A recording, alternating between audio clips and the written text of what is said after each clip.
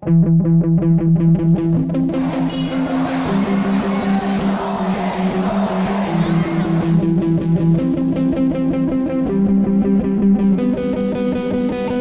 စားဖို့လက်လုံးတို့မှာတွန်းချလိုက်တဲ့ကြောက်တဲ့ဒီလမ်းကိုမင်းတို့ရွေးရမှာလို့ဆိုအောင်ရှောက်ခိုင်းနိုင်လို့တဲ့အောက်ဆွဲဝေလောက်တော့အာရုံမနောက်ခဲ့မင်းအပါရင်ငယ်လေးပေါ်ထိတက်ပြီးပုံထောင်ဖောက်ဝဲစောင့်ရရင်ချူရဲကွာမြောက်ပြီးရုပ်တမဦးရဲနွားဝဲပါထပ်ပြီးဆွဲလို့သွားပြီးမင်းတို့ဘွားကနူးရဲချယူဖောင်းဝစ်ပြီးလူရဲသွားရွေးပက်လက်ကူရဲလာအဘသာသမီးတွေကောင်းစားနေချိန်မင်းတို့မပြောဦးနဲ့ညာဖြစ်ချင်တာကဟီးရိုဖြစ်သွားတာကဇီးရိုမိုးလုံးပြမှုကဝါရတဲ့စားထဲမှာချီဆိုတိုင်းပြည်လုံးကိုမီးထိုးကိုကြောင့်ကိုပြန်ပြီးဖို့မျိုးဘာသာပါနာဆိုပြီးပလာကတော့ဝင်ပြီးခိုးအဲ့လိုတော့လက်အောက်မှာချစ်ချစ်နဲ့နေကြလားအကြောက်တရားတွေရဲ့အောက်မှာအသက်တွေကြီးပြီးသိမလားအခုချက်ချင်းထားပြေးစားတာတော်လိုင်းရေးအတွက်နေရများအာနာရှင်ရဲ့အာနာသူငါတို့လက်နဲ့ချိန်မောသွားသူတွေနိုင်မဲ့ပွဲလေဘသူတွေနိုင်မဲ့ပွဲလေဘသူတွေနိုင်မဲ့ပွဲလေဘသူတွေနိုင်မဲ့ပွဲလေဘသူတွေနိုင်မဲ့ပွဲလေ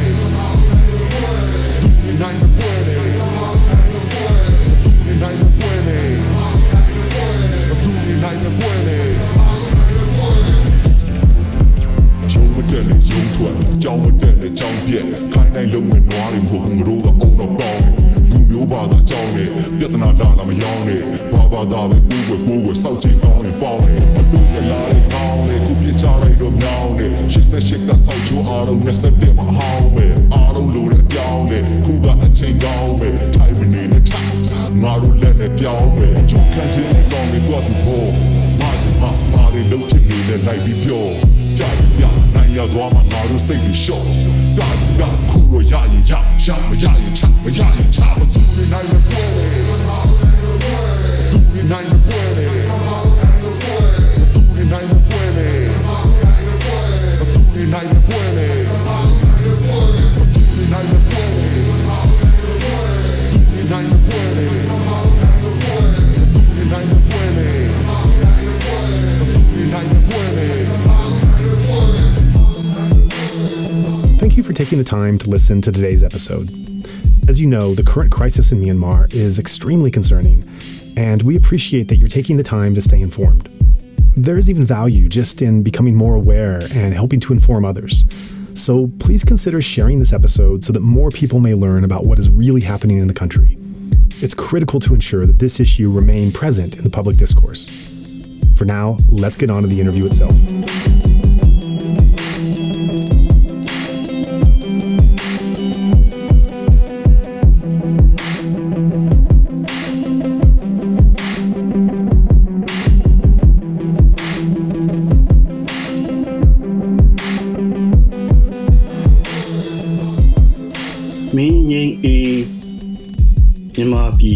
Evil.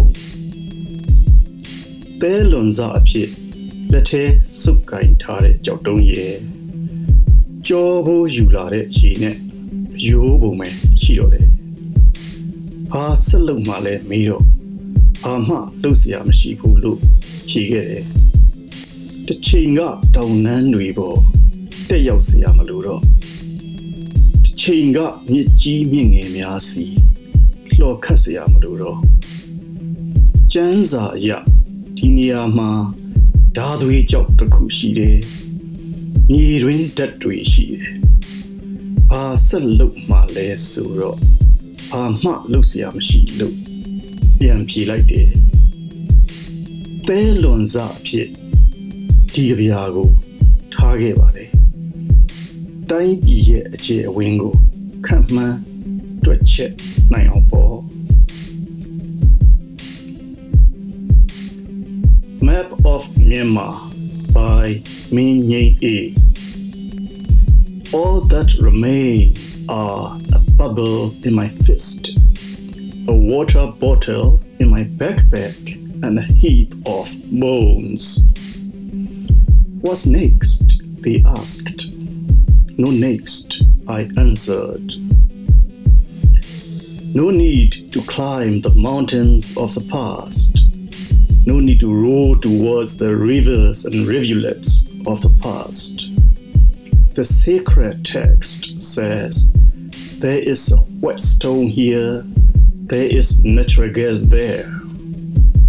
What's next? They asked. No next, I answered.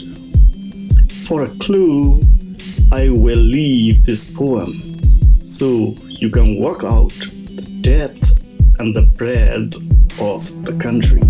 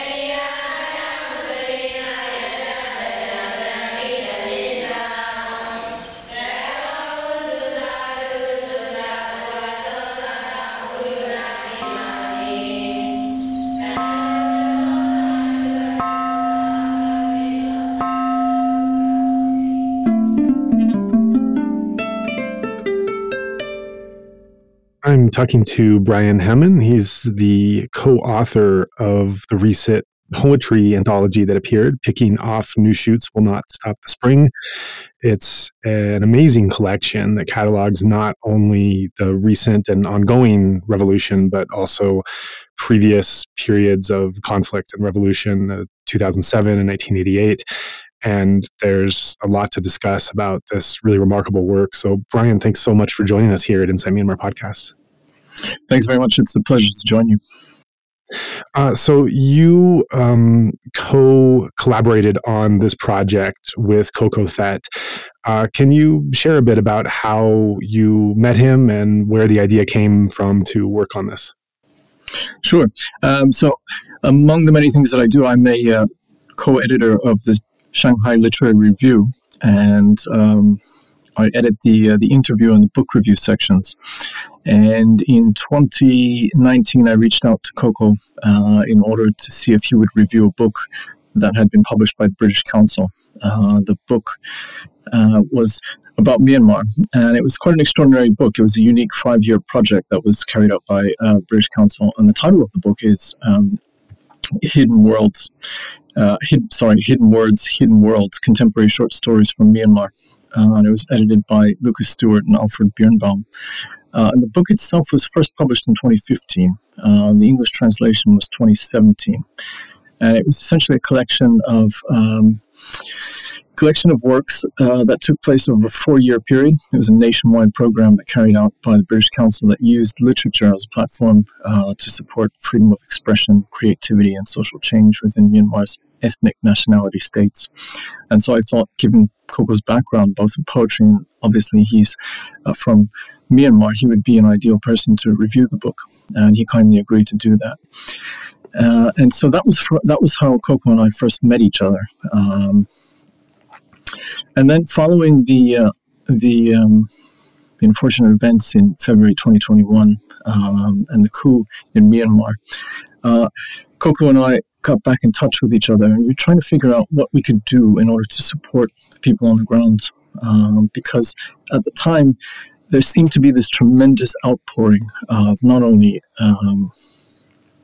poetry and prose, but also art as well. And a lot of international media were picking up on this. So you had stories in the New York Times and The Guardian and elsewhere, sort of cataloging or profiling the tremendous cultural outpourings of the people there as they were reacting to these terrible events. And so we came up with this idea to anthologize the works that were being written and disseminated largely online. And one of the underlying ideas behind the anthology was to preserve so much of what had been written, because as it was being disseminated online, the thinking was that it might actually disappear into this kind of ephemeral digital abyss. So we started to think about possible publishers who might be interested in producing a book And then we started to contact various publishers and so on. And Ethos was one of the first Ethos books in Singapore. Was one of the first publishers that we contacted, and they really took to the project from the very beginning. And they were very interested in it, and they wanted to support it. And it was also important to both Coco and myself that we had a regional publisher as well, who I suppose geographically, as well as to a certain extent politically and culturally and socially, had a kind of proximity to what was going on, and a sort of stake in what was happening in the country at that time. And so that's largely the genesis of the project. Right. So then now you have a contract to do this book. You have enormous materials that are out there in the ether in all kinds of form. Just an explosion of creativity, as you mentioned. And now you have this immense task of somehow having to collect and review and collate and ultimately select pieces that you want to represent in this anthology, and grouping together thematically to be able to present the feeling and preserve the sediments of this time. So how did you go about that monumental task of having to choose what met the grade and what didn't, and what were you looking for? What kind of balance were you trying to achieve in that? It was a very, it was an interesting process. It was a fluid process. Early on, for example, there were these tremendous outpourings online, and so there was a lot of material from which to choose.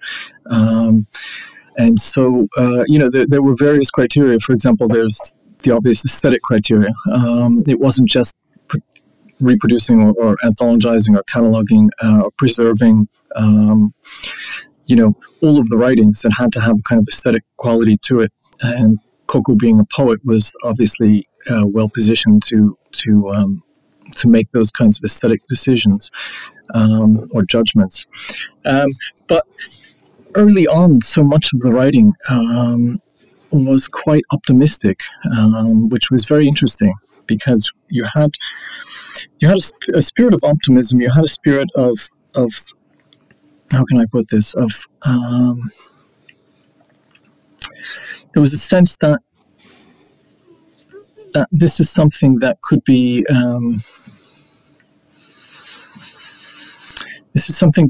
be combated through nonviolent resistance, through mass protests, through people coming together from all walks of life and all segments of society. And so this spirit of optimism was very much present in so much of the writing that was emerging at the time. And as the military began its violent crackdown, which happened extremely quickly, there's a certain tonal shift in the writing, and we really wanted to capture that as well. So there was obviously an interest in kind of aesthetic criteria. There was also an interest in preserving these kinds of shifts that were reacting in many ways to the events on the ground. There were also, practical difficulties as well in trying to really get in touch with people who are not only writers. One of the things that was particularly striking was that so many of the people who contributed or who were themselves writing were not writers. They came really from all walks of life. So there was a problem of access too, because of censorship, because of the need to preserve a certain degree of anonymity, just for the safety and the welfare of the contributors. So there were a number of things that we had to sort of consider as we were gathering these writings. There was also the issue of translation too. Coco was doing most, if not all, of the translation work for the first third of the book, and then obviously the book incorporated poetry from other aspects of Myanmar's history from 2020 to 2010, and then reaching back from 2010 to 1988. So, I mean, there were these various moving parts involved. Right. So that was another decision you made, not only to characterize the moment, but to go back during the transition period to the Saffron Revolution, then to 1988. What led to that decision to want to not just look at this current moment of creative expression, but to want to capture it in previous cycles as well? It seemed to both of us. It seemed to many people actually that Myanmar was regressing. That the longer this was happening, longer this kind of violence and this kind of these sorts of atrocities really were happening, the more Myanmar seemed to regress back in time. And so we were drawing on that history in order to illustrate that point, that actually this was a tremendous regression within Myanmar that is likely to set the country back decades, if not a generation or so. And so that's why we were drawing on that previous history. And also there were resonances between the poetry and the prose that was being written in 2021 and the poetry and prose that had been written, that had preceded it. And so there were these thematic connections as well. Like what? Can you give an example of what kind of thematic connection you found between poetry from different eras? Well, in terms of resistance, in terms of the violence, in terms of the kind of indomitable human spirit, in terms of the belief that poetry could be not only an expression of these universal human values and fears, but that poetry could be, and prose, I should add, could be a path to resistance as well, and that it could be something that could incite, that it could be something that could resist, that it could be something that it could be, in many ways, weaponized as well. So these are some of the similarities thematically. Did you identify any divergences? Did you identify any places where you saw the artist today doing something above and beyond what was seen in previous eras? I think for me, coming at it from largely from an outsider's perspective, because I hadn't really been involved with writing from Myanmar and generally culture from Myanmar. I think it was quite extraordinary the extent to which the poetry reflected the violence. I was quite struck by the extreme forms of violence that were being inflicted upon the people of Myanmar by the junta. And some of that is borne out in the poetry that we cataloged, but also in some of the stories, but in the images as well. I mean, the book opens, for example, with an image, a black and white image of a bamboo wall with a small bullet hole in it.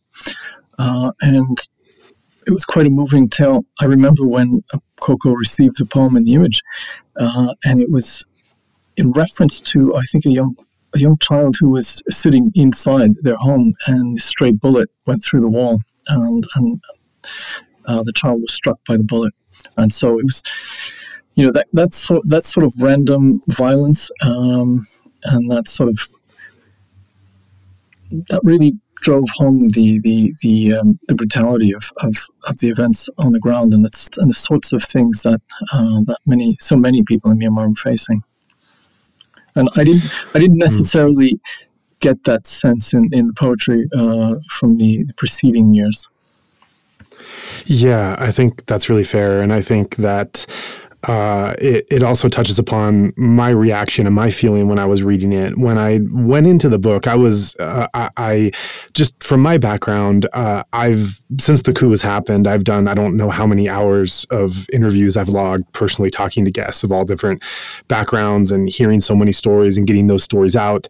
And then beyond the own interviews I've done, where I've listened to things firsthand, just the daily news that I've read, and just how much information and stories I've had since this happened, often in real time, often in some cases actually somewhat involved in a remote way, trying to help in a real time developing crisis. And so when I got the book and I started reading, I was expecting to come across a number of familiar themes, and I thought I've been hearing so many of these stories before, and they've been impacting me emotionally for so long that there's going to be some kind of similar resonance here, and kind of thinking more that this is a book, this is going to be a good book for people who might not know about the conflict or might not have the proximity that I have to hear stories probably for the first time that are going to be very impactful. But for me, there's probably going to be some kind of recycling of of familiar themes and motifs I've heard and I've been involved with. And one of the things that really amazed me and impressed me, moved me about the book was just,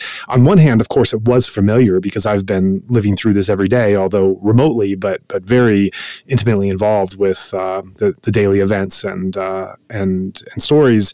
So of course there was a familiarity, but it moved me and impacted me beyond anything that I was expecting, just from the proximity that I already had.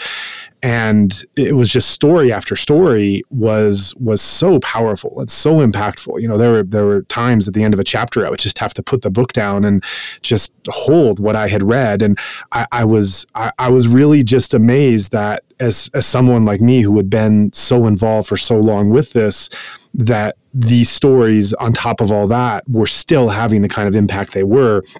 And as I reflected about why is this getting through when I've heard so many, when I've been in the middle of so many, why are these collections now going even beyond the year plus of my interactions with this? It was the feeling, as you talk about. It was this intimate feeling of trying to describe how it actually feels. And this is an interesting thing to just spend a moment with examining, because it goes back to, I remember in the first few months of the protests, I was talking to a friend living in Yangon, and the thing he kept saying that really resonated with me and kind of set me on a mission, and hearing him describe it, is he said, you know, I read all the reports, I read all the articles, I see the news clips, I see the posts, and nothing I see actually describes how it feels. Like there's just this feeling that I don't know how to express. I don't know how to impart. And this individual ended up writing a series of journals over the course of several months, and he did an extraordinary job of describing this feeling and this just very mundane reality of how it felt. And since him saying that, because to be clear, I've lived in Myanmar many years, but I have not been there since February 2021. So many of my interviews are really driven by this one statement he told me, that this feeling is not getting out. And so in some of the more impactful interviews, or even parts of interviews I've had, it's been when the guest is describing the human loss, the human sense of loss and of hopelessness and of struggle and of trying to overcome that as well, all these things together. But when it just comes in these human terms of trying to overcome, that it really moves you. And I think that that was the quality that was found in these pages, and that's why I really want to encourage all listeners, even those who think they've, as me, have been following this very closely, and probably many have. There's still something in here that rises above the large events and the stories and the basic news, and just goes to the level of humanity of what it actually feels like to be in those moments. And it's just expressed so powerfully and really with the correct devastation of how it actually feels. And I think that's something, for whatever reason, that's something that is just not coming out to the extent that it should be.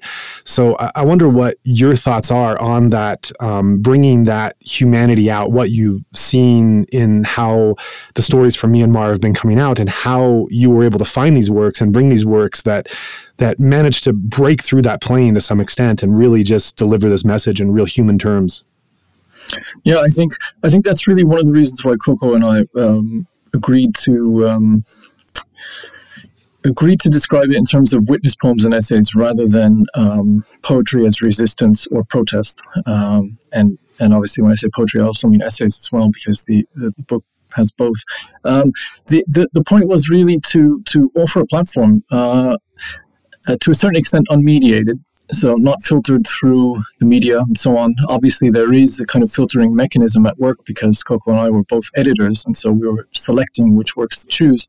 But we had a tremendous number of works that from which to choose, and I would say the vast majority of them made it into the anthology. I should mention, actually, that at the very beginning, Matilda was instrumental in connecting both Coco and myself with a lot of the writers and contributors on the ground in Myanmar, and she herself contributed as well. And really, the focus was, as I mentioned, allowing the people and their voices to emerge and to speak for themselves, and to really be this sort of the eyes and the ears and the mouths for what's going on, not to have it filtered through, for example, as I mentioned, the New York Times or the Guardian or whatever other media was reporting on it, but rather to allow the people there to bear witness to all of these horrific things that they were experiencing and seeing on a daily basis. And as I mentioned early on, the mood was very much an optimistic one, and so the pieces themselves weren't really sort of rife with that kind of violence. There was a sense of optimism. Pieces described people coming together nonviolently, gathering in the streets, peaceful protests, and so on. And I think we have one piece that describes, how people would bring food to each other, and others would bring water, and others would then clean up, and so on. And so there was a spirit of collaboration and sort of mutual solidarity, and so on. But that was quickly shattered as so many people began to suffer from the similar fate. I mean, you had large numbers of people curiously being shot in the head. I think one of the earliest people to become a victim of this kind of violence was a teenage girl who was at a peaceful protest, and she was wearing a moped or a motorcycle or motorbike's helmet, and a bullet pierced it, and she was shot in the head. She died. And so, you have this, as I mentioned, you have this transition that was very much sort of reacting to or cataloging or, describing the escalation in violence by the junta. So, yeah, as I mentioned, it's very much about allowing the people on the ground to bear witness to these kinds of traumas themselves. Right. So this was some process in collecting the different works and looking at which pieces to include. And of course, as you were doing this, things were changing in Myanmar, going from nonviolent protests to the crackdown, and the mood and the poetry and the stories you were collecting also indicated this shift as it was going on. So this was looking from the perspective of the organizers, of you and Ko Ko That. This was from the inception of the idea to do this to the process of actually doing it, and as things were changing on the ground and shifting, this took some time and changes, I'm sure, as this process was going on. So I'm wondering if as you were doing this, was perhaps surprising to you, what was unexpected as you started to do the project, and with any expectations or thoughts you had about how it would go, and then as it started to turn out and you started to bring the pieces together and look at what you had, was there what manifested that might have been different or unexpected from what your thoughts were going into it?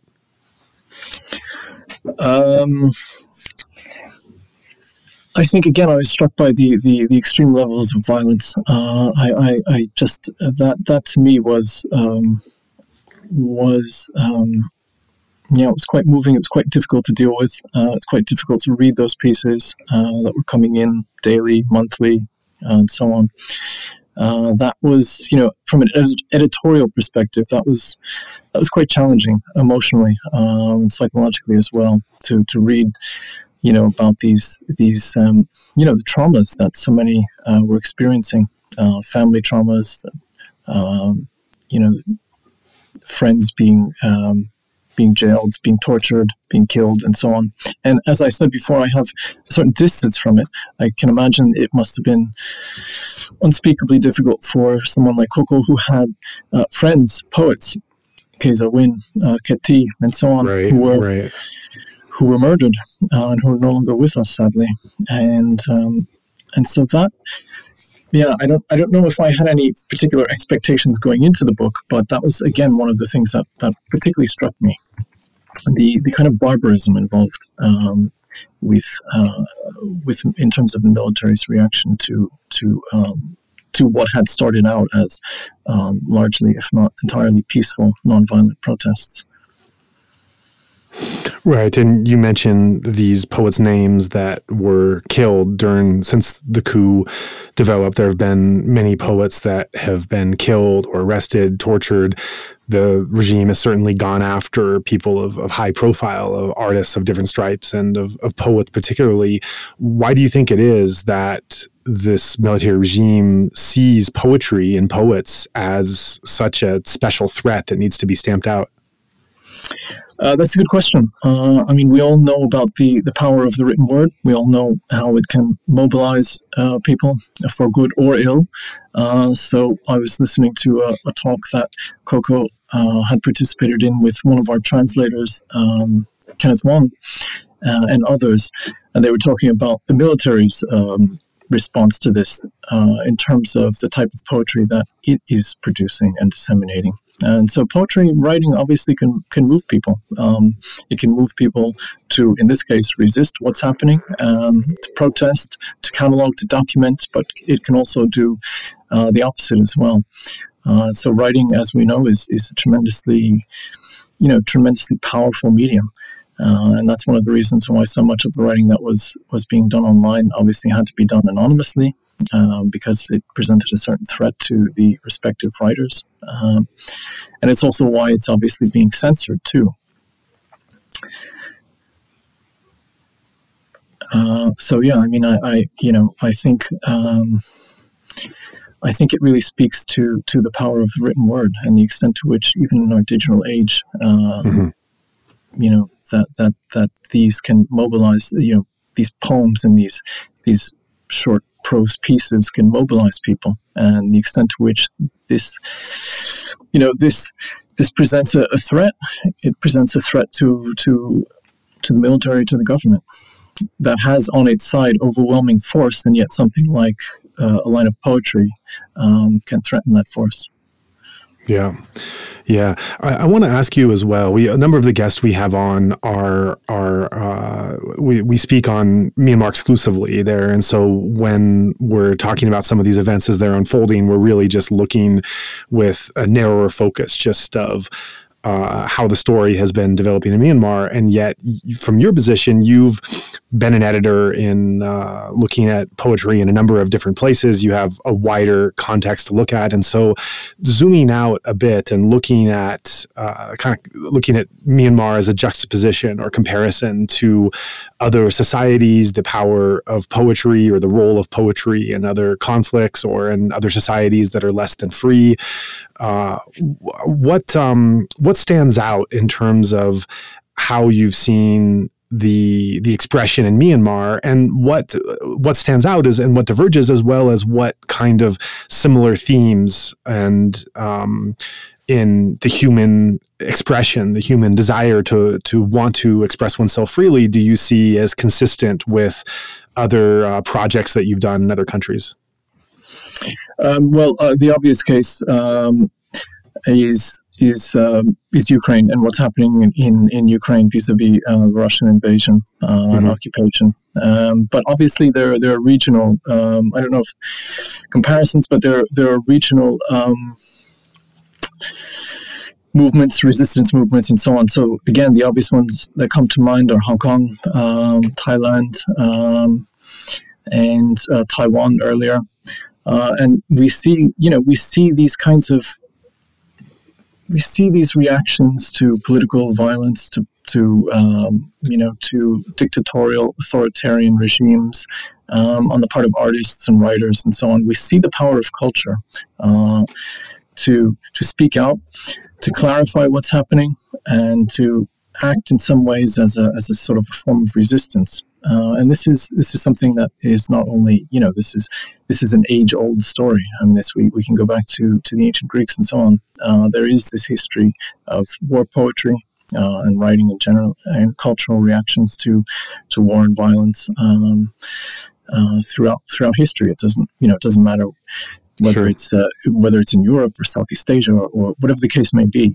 So this seems to be something archetypal in terms of human beings and how they react to in this case state-sponsored violence and terrorism, to military occupation and so on. And it's happening in Ukraine. It's happening in Myanmar. It continues to happen in Myanmar. Sadly, 2022. This started obviously in 2021. It's. I'm not entirely sure that I can really speak to that. It's an extraordinarily long and broad subject. Sure. but there does seem to be something within the human spirit that finds an outlet in poetry and in art, and also something that, that there's some impetus there to put these experiences in words or in images, and to use those words and images as an outlet or as a form of resistance or as something calling attention to what's happening. Concerning this specific anthology that you've released, I don't want to put you on the spot, but I am curious if there were certain particular pieces that stood out and that really stayed with you for some time and resonated, and you kept coming back to. Were there any particular pieces in here that really spoke to you specifically? Yeah, I mean, there was one that I do come back to, and it's rather appropriately, I suppose, given the time in which we are recording this podcast. It's entitled "Spring" by Na Ba, and it's quite an extraordinary poem. And I don't know if I could read it now. It's not a very long poem. It'd be wonderful. It's quite extraordinary. So it's entitled "Spring." Spring seized, turned into swallows. Swallows caged, turned into clamors.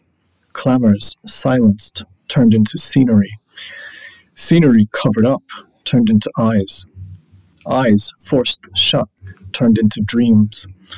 Dreams denied, turned into maps. Maps destroyed, turned into memories. Memories deleted, turned into roads. Roads blockaded, turned into ancillary legs. Legs smashed, turned into wings. Wings clipped, turned into breeze. Breeze detained, turned into storm. Storm imprisoned, spawned a million offspring. Those offspring are our in-breath and out-breath, swallows in and out of our nostrils. Our spring.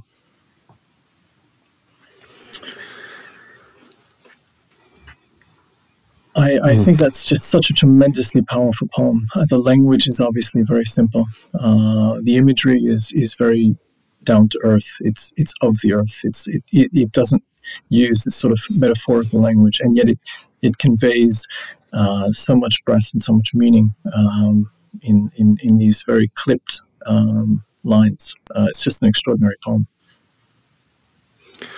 Yeah, right. And of course, the thing that stands out to me just hearing it the second time here is the mention of the in-breath and out-breath, which is the most basic meditative instructions that one can follow in a monastery or meditation center, just observing the in-breath and out-breath. And so bringing a sense of mindfulness to and cultural reference to this overall scene that's being painted, that's quite powerful. Yeah, it really is. It really is, and I often ask myself how people can really have the presence of mind really to sit down and write amidst such extraordinarily difficult circumstances. To be able to reflect on that, to be able to reflect on the kinds of traumas that they're experiencing, ongoing traumas. These are traumas that are still quite fresh, and to have that presence of mind and to be able to sit down and to write that out, to be able to articulate that is also quite extraordinary. Yeah, for sure. What kind of reception has the book received? What kind of feedback have you heard? It's been largely well reviewed, I think. It's a very difficult anthology, and I suppose in many ways it's because of that difficulty. It's difficult to write about it because it is an anthology that deals with violence and death and murder and torture and all of these sort of horrific experiences. But as a collection, it has gotten I hesitate using the word, but it's gotten positive reviews. Right. Yeah. Are there any other projects that you and Koko Thed have discussed doing as this conflict has stretched on? Koko has a number of projects, and I suppose I'll let him describe those because he obviously knows far more about those respective projects. There There is a project that I'm trying to get off the ground here in Vienna, which is to have an exhibition of art from Myanmar, resistance or otherwise, at a local gallery here, in order to try and continue to draw attention to the fact that the situation in Myanmar is still unresolved. It's ongoing, and people are still suffering. People are sadly still dying, and so this is both this would be both an effort to draw attention to the situation, but also to try and support the people on the ground, the artists, and local organizations and so on that are continuing to be advocates for democracy and so on, human rights and so on. That sounds great. I hope that does get off the ground, and I think finding a way to amplify the voices of those that are resisting and to bring out their creative spirit. I think that is a message that's a way for many people who might not know so much about Myanmar as a country or culture or part of the world or geography. It's a way for them to enter into something universal and something that can touch us all, no matter where we live, what culture we're in, even what time we're in. It binds us together even centuries apart. So it's a very powerful thing. Yeah, I mean, we touched briefly on Ukraine, and obviously the situation in Ukraine has really mobilized people throughout the world. And one of the things that I suppose I was a bit,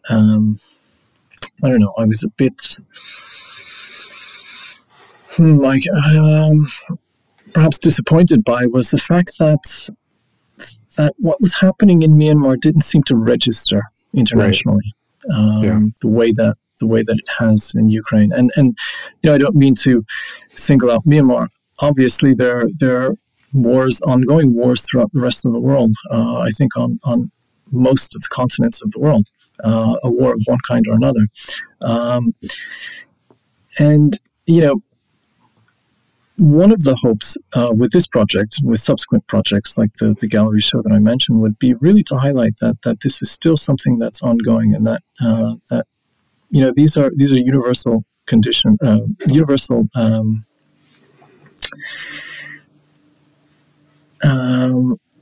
reactions to this kind of violence. That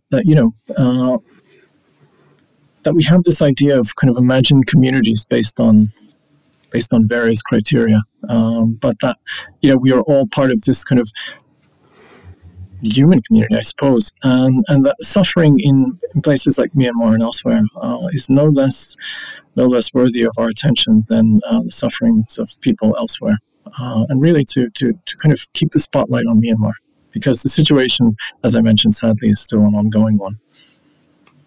And it seems to be an intractable situation, too. I mean, it doesn't seem like there is an end in sight, sadly, because it seems to be the case that both sides are very much entrenched now, and a kind of back and forth.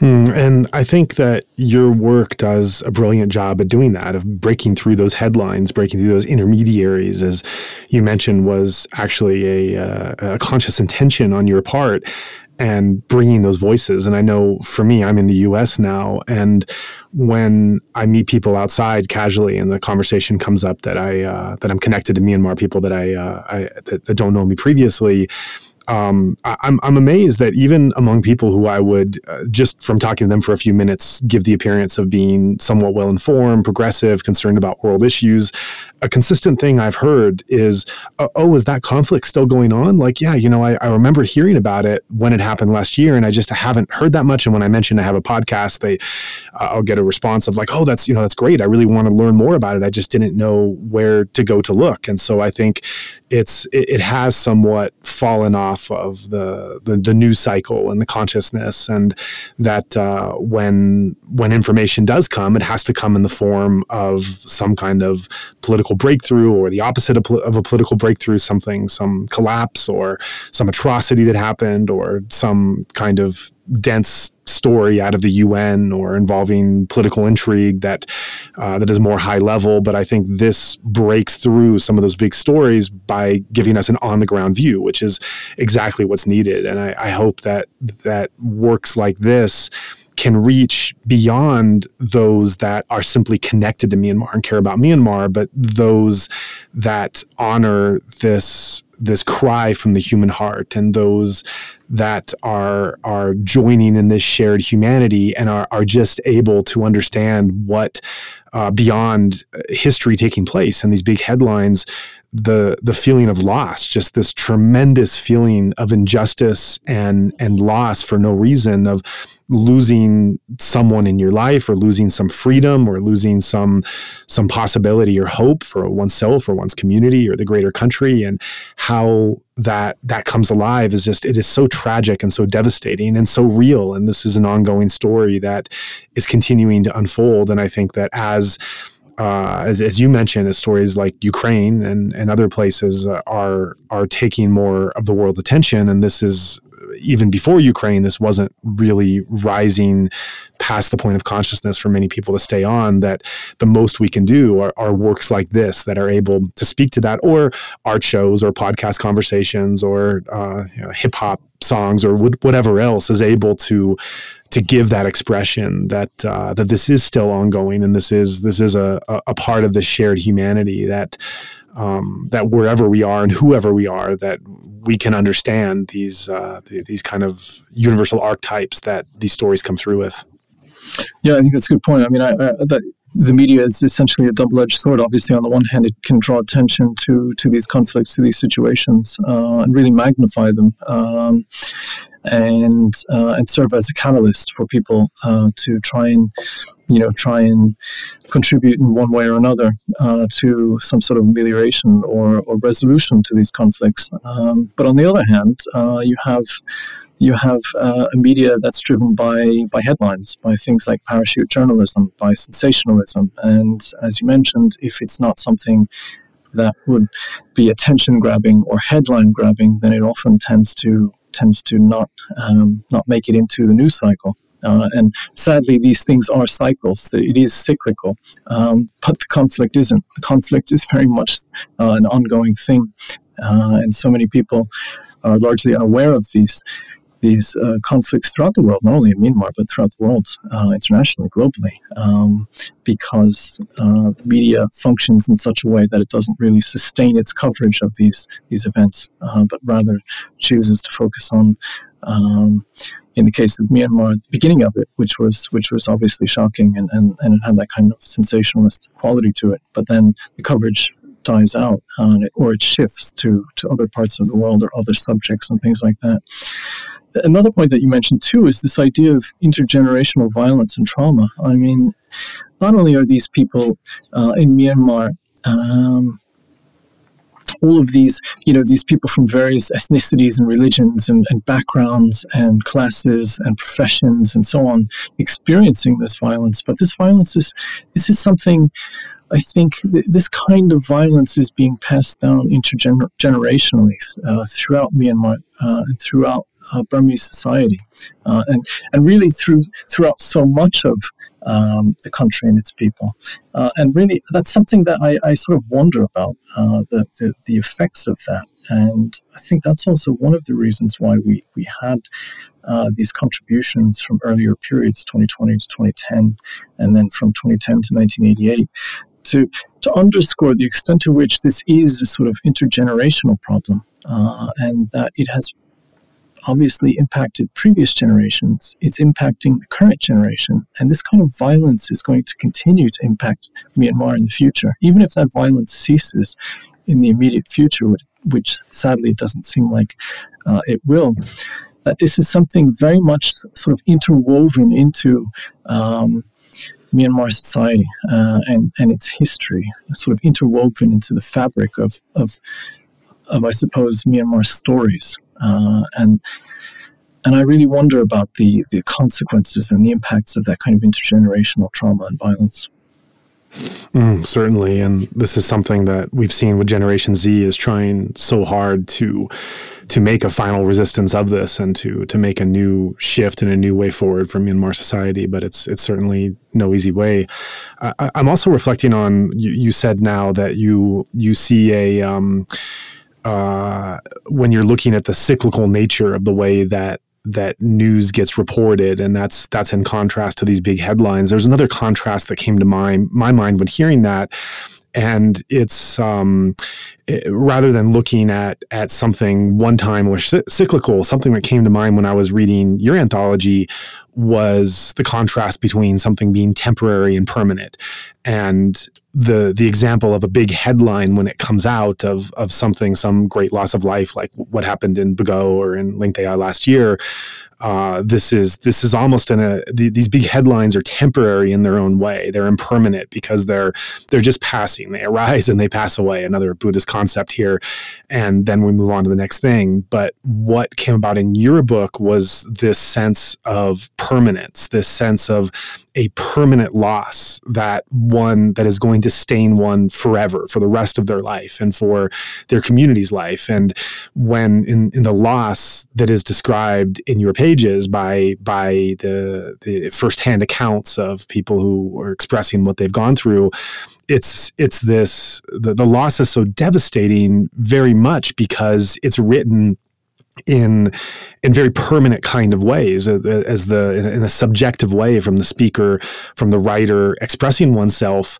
They are giving life to this sense that something has been irrevocably lost forever. And that's not true of everything. I mean, obviously there people can get over some things. There can be difficult periods that one has to pass through and then eventually find a new way forward. But there are other, obviously a loss of life is as permanent as it gets. And that's not just the end of that person's life. It's also everyone that person was connected with. It's also something that is never coming back. It's a relationship or a force in the world that is gone forever. And so it's another interesting thing to contrast this. We have the cyclical nature, as you talked about, things that keep coming back and that keep having to be dealt with and aren't just these big headlines. But then there's also this heavy sense of permanence that I think the headlines don't give justice to, that some terrible incident or atrocity that happens. Yes, that's terrible for us to have to learn about and know from a distant corner of the world, in having learned about it and seen this really bad incident that happened. But beyond that reporting, the stories that are expressed in this anthology go into this permanent sense of loss that one has to somehow, with this burden, find a way forevermore to get through, having this terrible, terrible thing that they're having to hold on to and having to find some way to let go of. And I think that's another kind of universality in reading this that one is struck with. And I think that's also why it impacted me so much, even through all the familiarity I have following this, living this out for the past year and a half. It was just this burden, this overwhelming sense of finality, of loss that really comes through strongly by some of the selections that you choose. Yeah, absolutely. And the extent to which this loss is inscribed into a person's life. And that loss becomes part of that person's, that history, or the community's history, or family's history, or, region's history, or country's history. And I think one of the ways that, I suppose it might be a sort of a traditionalist view, but I think one of the things that we also wanted to do is we didn't want to put out simply an ebook. We wanted the permanence of a physical book that could be, stored on shelves and that had that kind of permanency in a library or on a bookshelf or something like that. Obviously, books can be destroyed, lost. The papers can they yellow and wither away, and so on and so forth. But nevertheless, there is the kind of permanency to a physical book that a digital book or an ebook doesn't have, and we really wanted to have that sense of permanency through the physical object of this book itself, and to be able to really to share that book, to be able to have that book circulate, just as these stories and ideas circulate, to be able to have the physical book itself circulate.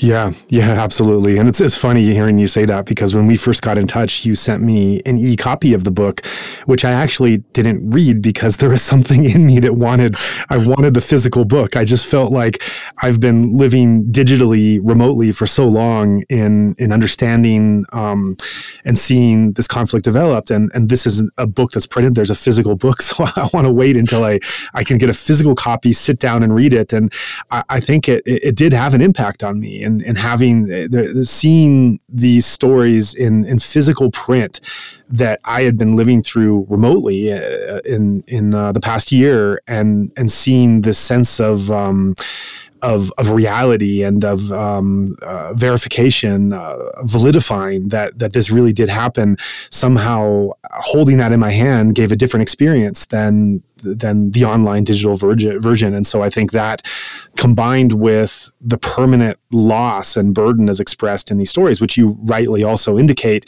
this is a sense of their identity going forward. This one terrible moment that happened, and Burmese people in this past year and a half, so many people in the country have had so many terrible moments, random moments of violence, a bullet just passing through the home of a child just sitting there doing nothing. That this permanent sense of loss is captured and shared in this anthology. So yes, that really comes through. Yeah, and for all of the for all of the suffering, for all of the loss, for all of the trauma, for all of the death, for all of the torture and things like that, there nevertheless, there is a spirit of optimism. I mean, the title itself, "Picking Off New Shoots Will Not Stop the Spring," despite all of these things, there are these paths forward. People continue to resist. People continue to fight. People continue to write. And there is this kind of indomitable spring that just doesn't seem to be able to be suppressed or repressed. Yeah. Let's hope so. Before I let you go, just you looking at the book itself. Of course, the title once again is "Picking Off New Shoots Will Not Stop the Spring." You also have a cover art on the book. Can you explain the meaning of that? Yeah, the image itself is by an artist who prefers to remain anonymous, and the image is quite striking. It's in the shape of Myanmar. So for those of readers or listeners who are unfamiliar with Myanmar, its history, culture, or simply unfamiliar with its shape on a map, its geography, its physical shape, it's shaped in the shape of Myanmar itself, and it has this blood spattering. It has the sort of this visceral red and orange, obviously to allude to the kind of violence that's continues to happen there. But also it has the symbolism of resistance, these flip-flops that seem to recur throughout these various resistance movements within Myanmar's history. And so we have some work that alludes to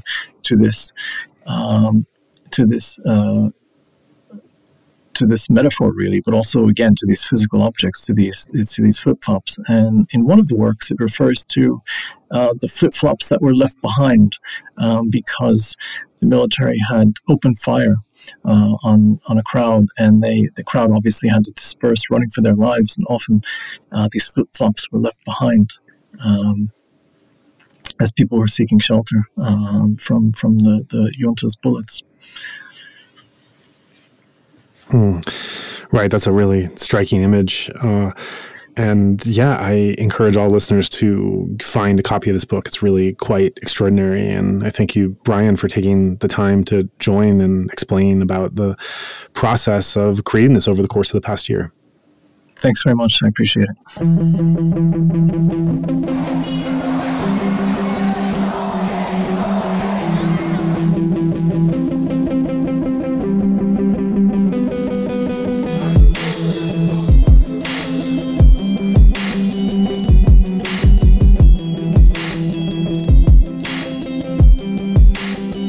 We'd like to take this time to thank our generous supporters who have already given.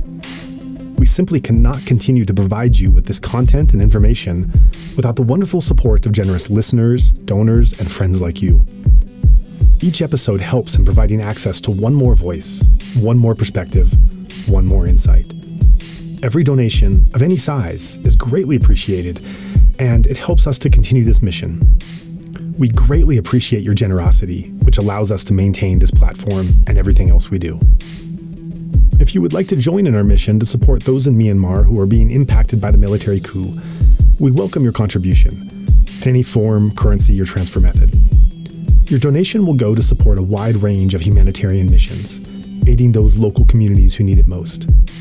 Donations are directed to such causes as the Civil Disobedience Movement, CDM, families of deceased victims, internally displaced person, IDP camps, food for impoverished communities, military defection campaigns, undercover journalists, monasteries and nunneries, education initiatives, the purchasing of protective equipment and medical supplies, COVID relief, and much more. We also make sure that our donation fund supports a diverse range of religious and ethnic groups across the country. We invite you to visit our website to learn more about past projects as well as upcoming needs. You can give a general donation or earmark your contribution for a specific activity or project you would like to support, perhaps even something you heard about in this very episode. All of this humanitarian aid work is carried out by our nonprofit mission, Better Burma. Any donation you give on our Insight Myanmar website is directed towards this fund. Alternatively, you can also visit the Better Burma website, betterburma.org. That's BETTERBURMA.org, and donate directly there. In either case, your donation goes to the same cause, and both websites accept credit cards. You can also give via PayPal by going to paypal.me/betterburma. Additionally, we take donations through Patreon, Venmo, GoFundMe, and Cash App. Simply search Better Burma on each platform and you'll find our account. You can also visit either the Insight Myanmar or Better Burma websites for specific links to those respective accounts, or email us at info@betterburma.org. If you'd like to give in another way, please contact us. Thank you so much for your kind consideration and support.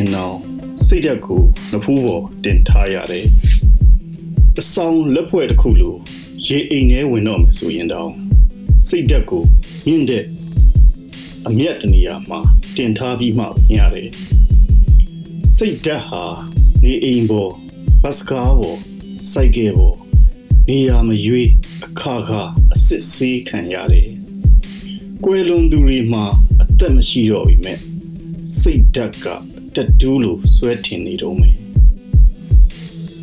မင်းနဲ့အရှုပ်ခံရတဲ့အခါမှာတော့စိတ်ဓာတ်ဟာရေကြည်ဘူးလို့ဖောင်းထလာတာမြင်ရမယ်။တတိုင်းကိုဘုံနဲ့အခွဲခံရတဲ့အခါမှာလဲကြောက်မြက်လို့စိတ်ဓာတ်ဟာတောက်ပတင်ကြံနေခဲ့တယ်။စိတ်ဓာတ်ရဲ့ခန္ဓာဟာစိတ်ဓာတ်ပဲ။စိတ်ဓာတ်ရဲ့အသက်ရှူသံဟာစိတ်ဓာတ်ပဲ။စိတ်ဓာတ်ရဲ့လမ်းဟာစိတ်ဓာတ်ပါပဲ Move the spirit. I sleep with the spirit on my forehead. Like a talisman, I will leave it at a high place before I visit the loo. The spirit gets stopped and frisked in the house, on the bus, and on the motorcycle. It gets stopped and frisked anywhere, anytime. Fallen heroes may be lifeless. They are not spiritless. Their spirit is tattooed on our skin. When burned alive, the spirit sizzles and pops like the flesh. Like gemstones, The spirit outshines the barricade bomb blasts. The spirit body is the spirit. The spirit breath is the spirit. The spirit flag is the spirit.